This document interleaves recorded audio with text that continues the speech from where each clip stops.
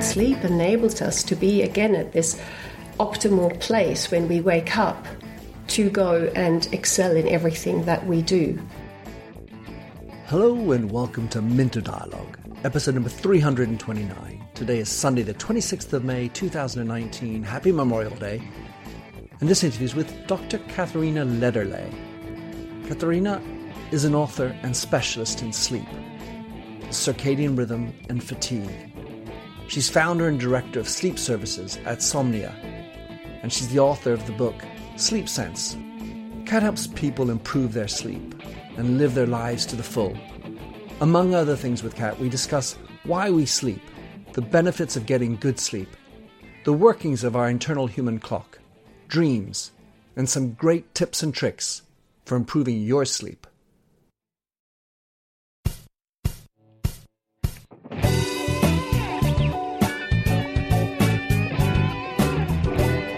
Welcome to the Minter Dialogue podcast, where we discuss branding and all things digital.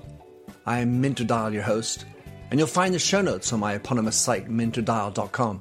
Enjoy the show. Kat Lederle, pleasure to have you on the show. Tell us who you are. Pleasure to be here. Thank you. Okay. Who am I? That's a very good question. Parts of me, I would say, are a sleep specialist, chronobiologist, basically someone who helps people understand sleep better, to improve their sleep, to enjoy their life more. I think that's really who I am. Great. Well, and that's, of course, why I wanted to have you on the show. Kat, tell us how you got into sleep, because when I studied sleep at university back in the 80s, I was considered a goon, or a knubblehead. What on earth are you doing studying sleep? Minter used to say to me, friends. How did you get into sleep? I think for me it was just a moment of luck. I actually trained in biology and zoology and really focused on animal behavior. And after my master's, I worked on a project in South Africa with meerkats. And it was there that I thought, what else is here for me? As much as I enjoyed that work, it was sort of what else is here for me? And I knew I wanted to do a PhD. I wanted to stay on in academia. And I just simply found this PhD in sleep and chronobiology advertised and applied for it, was accepted. And then it just was the best thing I've ever done. So the moral of the story is be open to new experiences. Absolutely, absolutely. And looking back for me, sort of chronobiology, so the timing system of the body, that has always been there in my studies. But first it was focused on animals and then it shifted on human beings. But the openness and taking a moment for things to come up, to develop, rather than making rash decisions, that's the other important part. So the beauty of serendipity and yet reflection. Yeah, absolutely. So when back in my days, and I used to study with the marvellous Mark Rosekind, we called him an FSR, a famous sleep researcher back in those days. Something I recall was that despite all the evidence and the research ongoing, we still struggled to define why adults actually sleep. It seemed that it was very clear for children what was going on during sleep. Where are we today, and why do we need sleep? So we still don't know. It's still a mystery. The function of sleep is still elusive. We have lots of theories and hypotheses, but we can't yet say exactly why. I mean, people are listening to this. They're all going to say, well, duh, I know why I'm sleeping. I'm tired. I need to sleep. There's an intuitiveness to it, and yet the weird thing is that there isn't a scientific reason for it, as I understand. Yeah, so there's still, and there's a lot of research going on, and I think there isn't just one function. I think there are multiple functions, and there's a lot of things we observe. And for me, really, I see sleep as the temporal niche for the body to do the restoration the recovery, the replenishing of resources that we have used up during the day.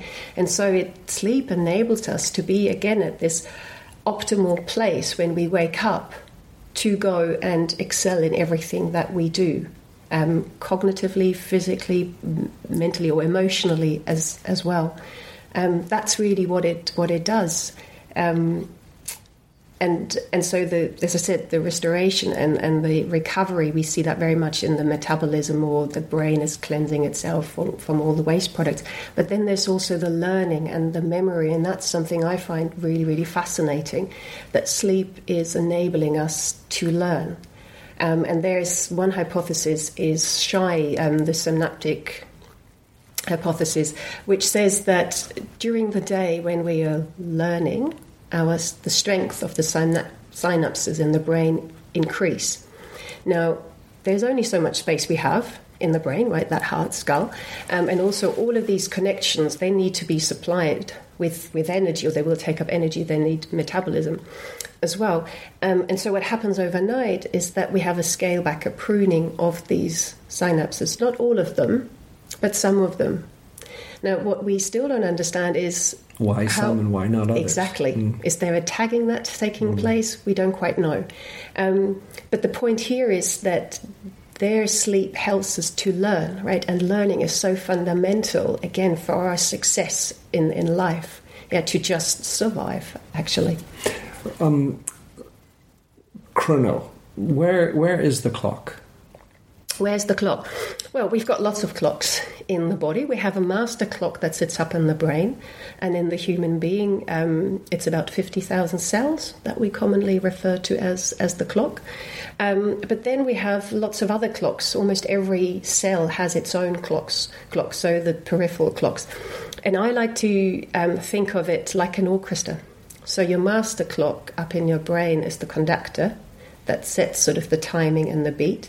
And then all the other sort of instruments or musicians, i.e. the other cells and organs, they sort of play in tune. What we see is that sometimes there is a dyssynchrony between your master clock and, let's just say, your liver clock.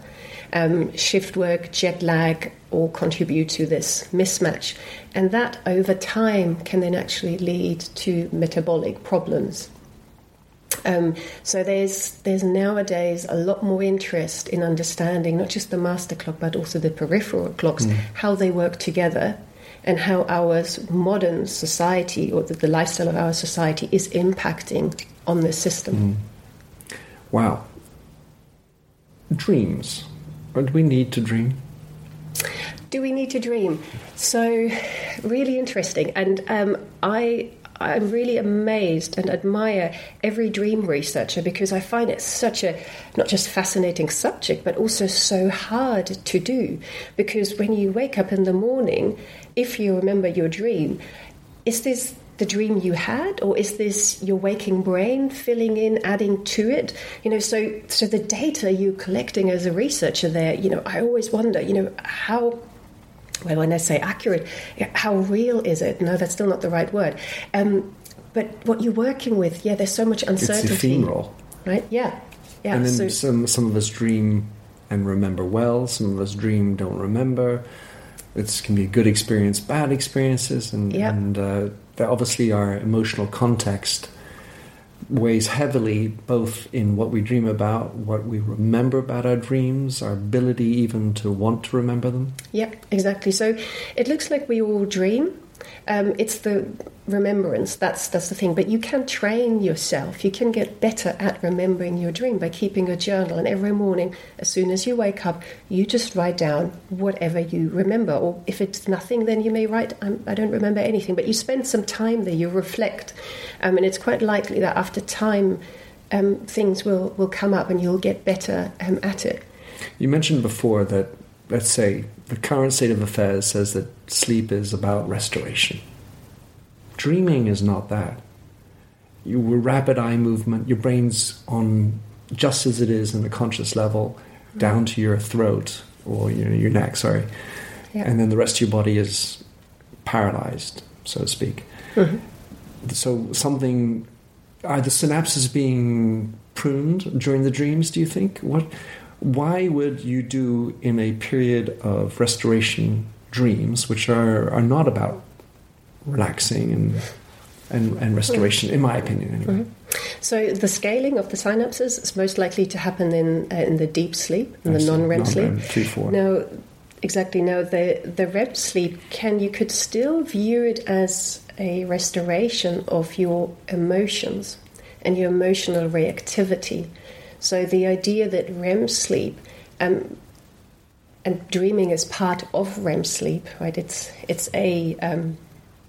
an aspect, but that REM sleep is to help us process our emotions from the day that we had, or maybe the last few days that we had.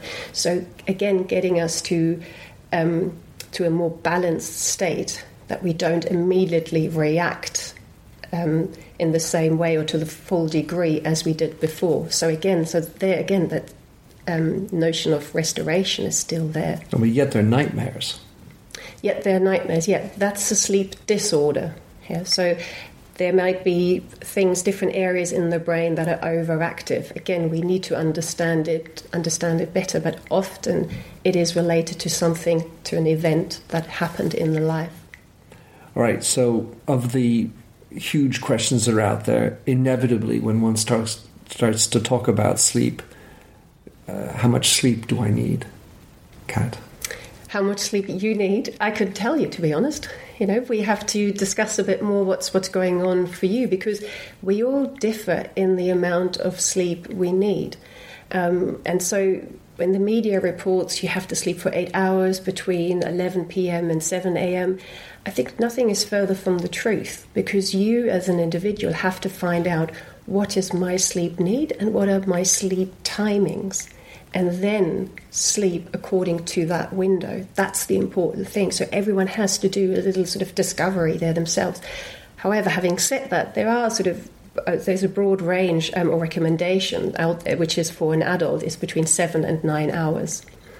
For me, key is how you're waking up, how you're going about your day. Do you wake up feeling refreshed and allowing for a moment of sleep inertia in the beginning? But then do you feel refreshed? Do you rely on caffeine or other caffeinated drinks? Do you rely on a nap? All of these things should be taken into consideration before saying, okay, this is how much sleep you need. And then also sleep need can be different, or the duration can be different between days depending on what you are doing. The more active we are, the more sleep we will need. Well, I also believe that the more active I am, the less easy it is to fall asleep. Mm-hmm. So if I'm doing a marathon, the chances of me just falling asleep during the, however many hours I have to run are light. Yet if I'm reading a book for the same amount of time, I would argue I will more likely fall asleep. So if I had a lesser amount of sleep before a marathon, notwithstanding the performance issue, I will be more likely to stay awake. Whereas if what I'm doing that day is reading, therefore more reposed, I'm more likely to sleep. I think, again, everyone is slightly different. Is for me, how I judge my activities in relation to sleep. So my beliefs around sleep play a huge role. So the psychology there plays a huge role. Well, like some people say, well, I don't need sleep, that kind of a belief. Yeah, exactly. Although, that is a belief that is just not true, because we all need sleep. Again, although we don't know why, but we do need sleep. Yeah, exactly, because we see what's going wrong if we don't get enough of it. But to then say immediately, well, that's why we need to sleep, it's not that easy. Right, so you mentioned naps just now. In the military, or in the Navy, there's often this idea of 2 times 4, 2 by 4. So you will stay up for 8, go to sleep for 4, stay up for 8, go to sleep for 4, and you continue on the cycle like that. And there are some people that suggest that that's a really great way to sleep. Because you get sleep deprived and you go quickly into deep sleep, non-REM, because you're always in a fatigue, and you get the benefit of that early sleep that's more restorative, longer non-REM period when you're in stage 3, 4. And so that's an argument. And then there's another one which says, well, sleep for a bit and then have a nap Because especially as you get older, of course, your sleeping habits will change. So how does one, get to know what's the right, story? I mean, obviously who you are, but how does one, what are the signals or the tips you might have for getting to get that right? So the ideal scenario is, take maybe 5 or 6 days holiday, and you don't leave the country, or certainly not the time zone. And then you sort of to put away all the caffeinated drinks, alcohol, especially blue light emitting devices, and then just go to bed and get up as and when you feel ready for it. And it probably takes a few days to sort of repay the immediate sleep debt. But then by day 5 or 6, you should know what your need around sleep is. And then it's about sticking to that as much as you can. A lot of times when we talk about sleep, it's actually the time when we're in bed. But it seems to me that it's the time when we're not in bed that is the opportunity to make for better sleep. In other words, the rituals you have going into bed, the type of worrying that you have in your conscious day, which resurfaces as the moment you wake up or doesn't allow you to fall asleep comfortably. So it feels like most of the day and what you're thinking during the day impacts the way you sleep. Absolutely. So that's something I argue in my book, Sleep Sense, that the moment you wake up in the morning, that's when you start preparing for the next night. Yeah, that's really it. It's not just the hour or last 2 hours where it's all about the wind down routine. It starts much, much earlier, exactly what you said just there. And for me, again, in the society that we live in, it's so fast-paced. You haven't even finished one thing, you're starting already the next. You mentioned worry. The anxiety levels are much higher in our society. That all has an impact on sleep. So if I find ways to reduce anxiety, or the common word stress levels, while also exposing myself to a lot of natural light, preferably in the early part of the day, all of this can help to improve nighttime sleep, the quality and duration of my nighttime sleep. Point is to not just wait for the evening. You start much earlier. And so how much do you give credence to good beds and pillows? Is that really a vital component to it as well? You have to feel comfortable in your bed. You have to look forward to going there. Yeah, that sort of sanctuary to spend there, let's just say those mythical 8 hours, or a little bit longer in case you read.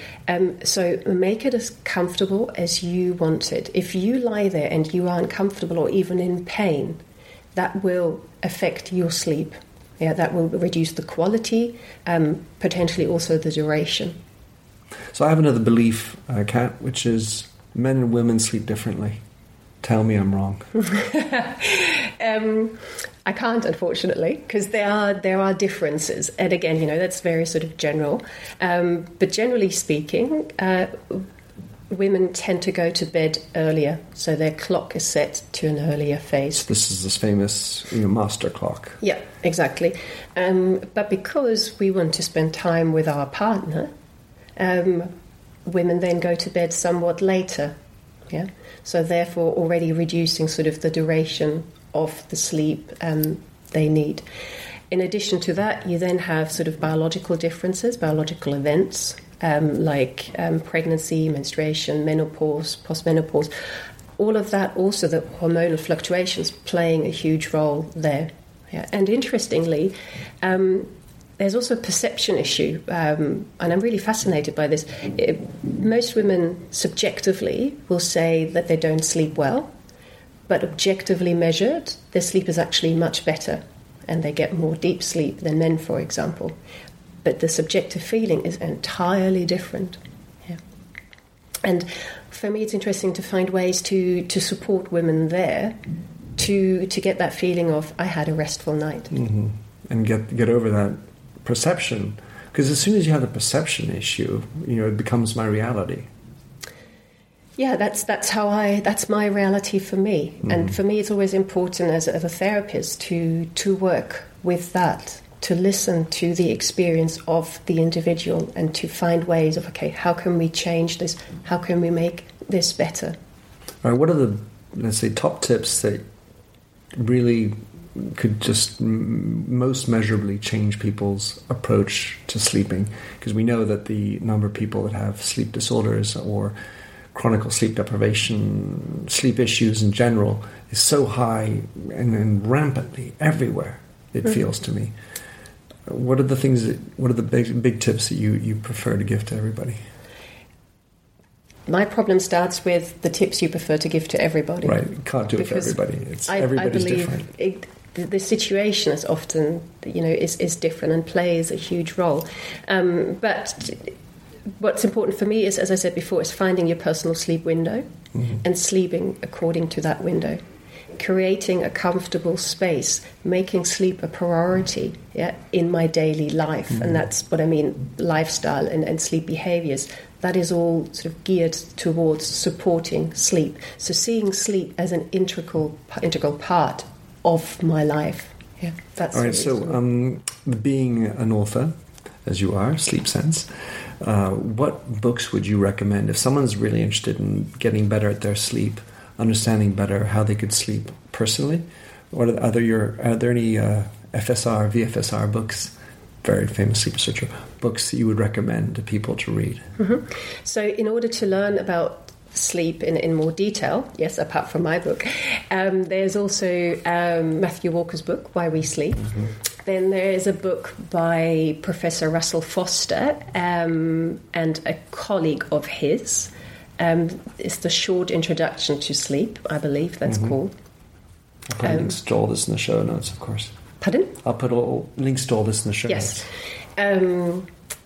And I think those two books, they are great ways of finding a way in to sleep. And then it's about listening to your own body. What is helping me and what isn't?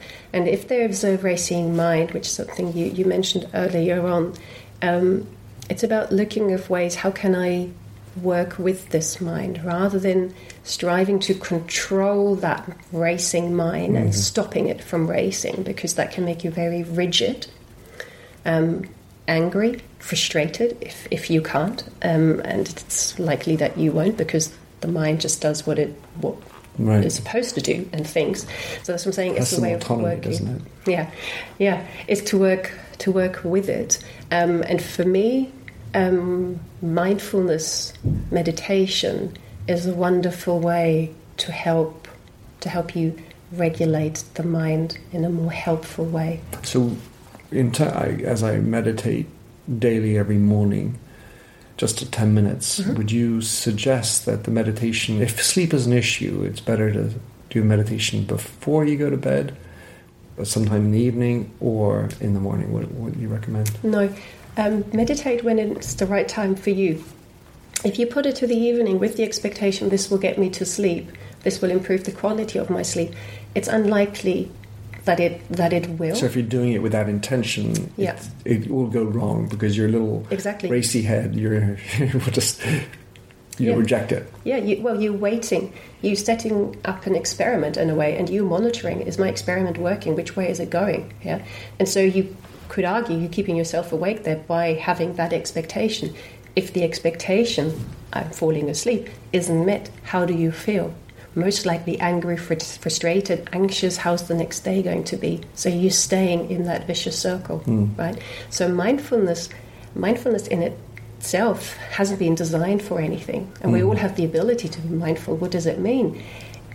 It just means noticing the present moment, non-judgmentally, being objective about what's going on. And if I don't judge, if I remain objective, I remain calm, because I'm not getting worked up. I'm not getting angry. Equally, I'm not getting uber excited, because both of these are activating. I'm staying in that calm, neutral place. And for me, actually, I prefer, like you, to meditate in the morning. It helps me. It sets up my day. It helps me to be in that calmer place, or to return to it much quicker. Yeah. And then that can sort of support me also in the evening or at night. And it starts by just acknowledging my mind's racing tonight. Wow. It's like you said, you start off thinking about your next night's sleep the moment you wake up at some level. Yeah.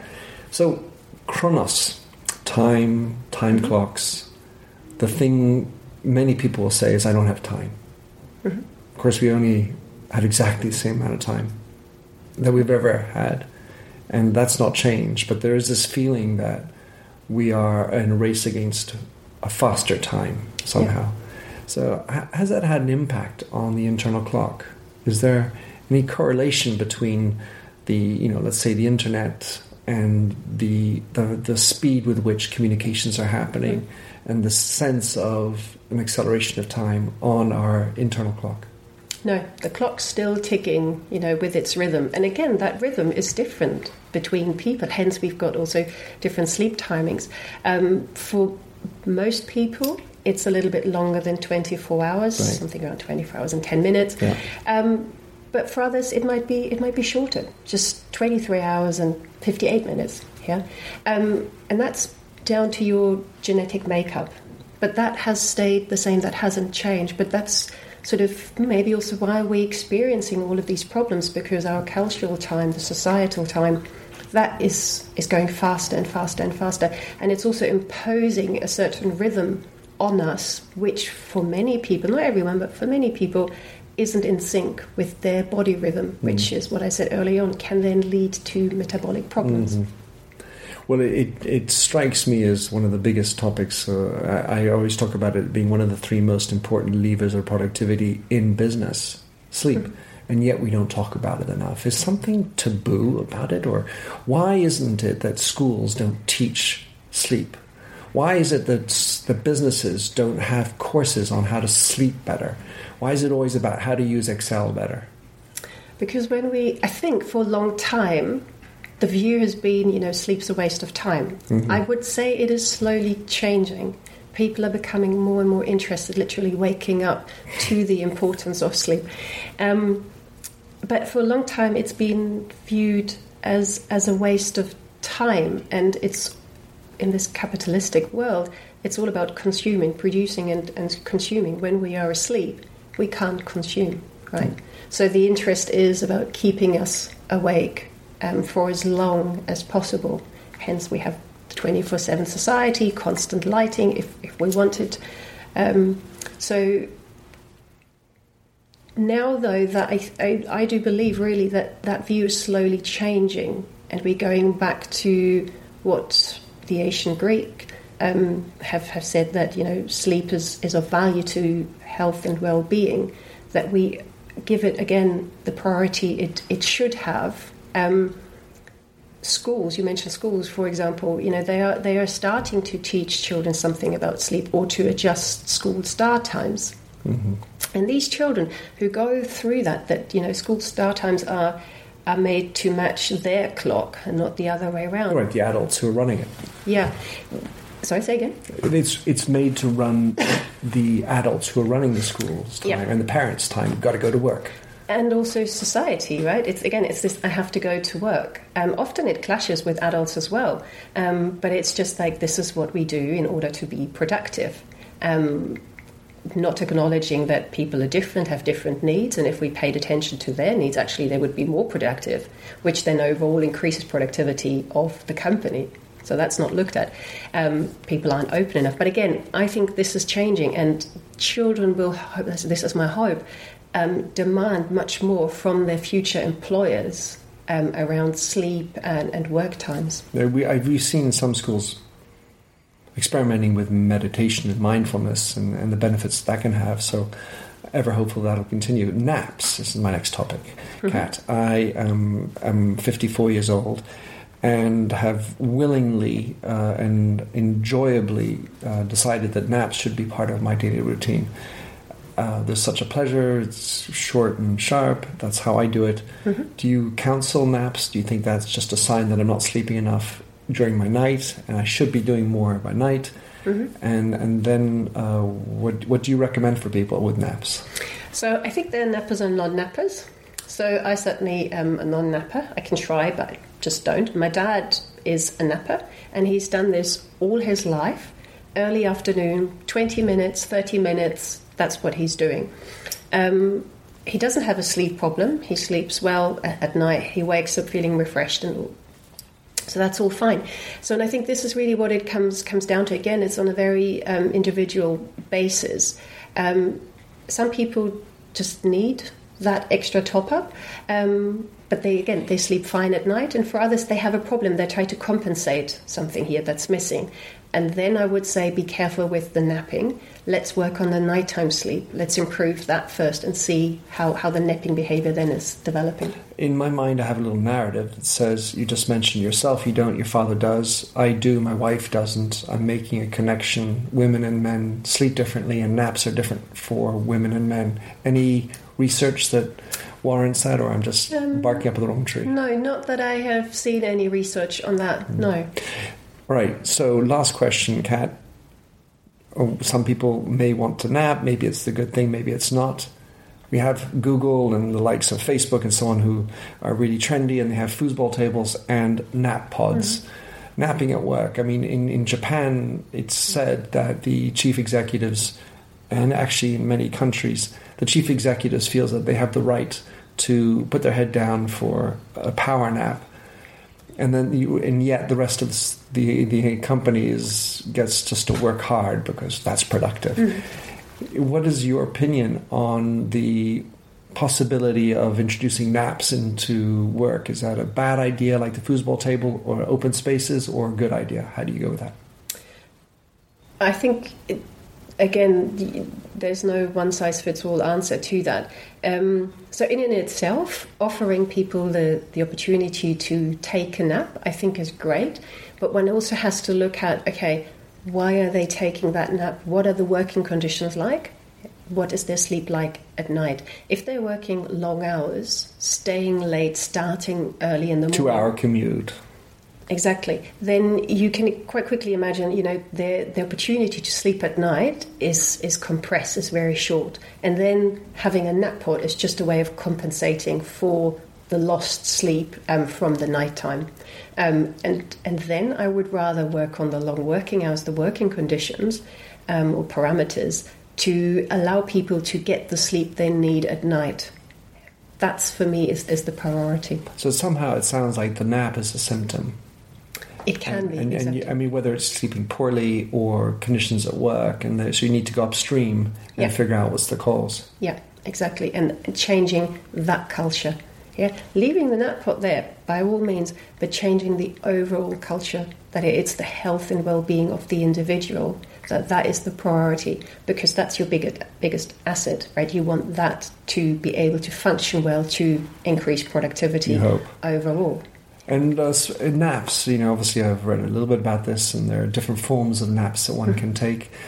I used to say never more than 40 minutes, so I didn't get into REM sleep. I now feel that sort of 15, 20 minutes, sort of like stage 1 and 2, I don't get into 3, 4, so it's not too deep. That feels like a natural amount of sleep.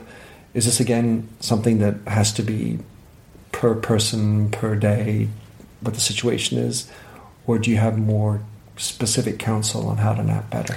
No, I would keep it to the 20, 30 minutes, absolutely, to avoid falling into deep sleep. However, if you didn't sleep enough at night, maybe even for a number of nights, your pressure to sleep will be much higher. And get the REM in and do the 1.5 hours. Yeah, but it may also be that you get into deep sleep much quicker. Right.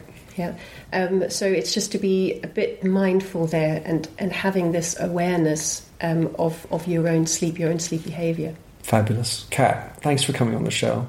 Tell us how we can find out more about you, get your book, and follow what you're up to. So, first of all, thank you for inviting me. It was a pleasure to be here this morning. The book is on Amazon, called Sleep Sense, and otherwise, if you want to get in touch, the best way would be via my company, Somnia. Just reaching out that way, sending me an email. I will put all that in the show notes. Kat, thank you very much. Thank you.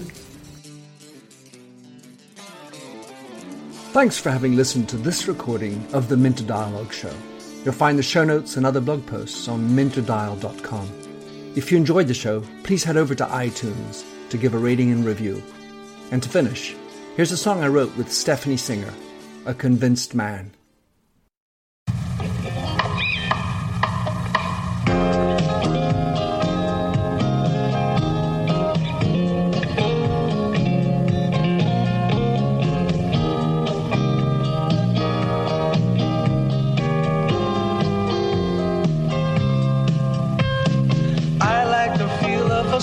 stranger tucked around me, precipitating the danger to feel free. Trust is the reason, still I won't toe the line. I sit here passively, hope for your respect, anticipating the thrill of your intellect. Maybe I tell myself there's no use in me lying. I'm a convinced man building an urge. I'm a convinced man to live and die submerged. A convinced man in the arms of a woman. I'm a convinced man, challenge my fate. I'm a convinced man, competition's innate. A convinced man in the arms of a woman.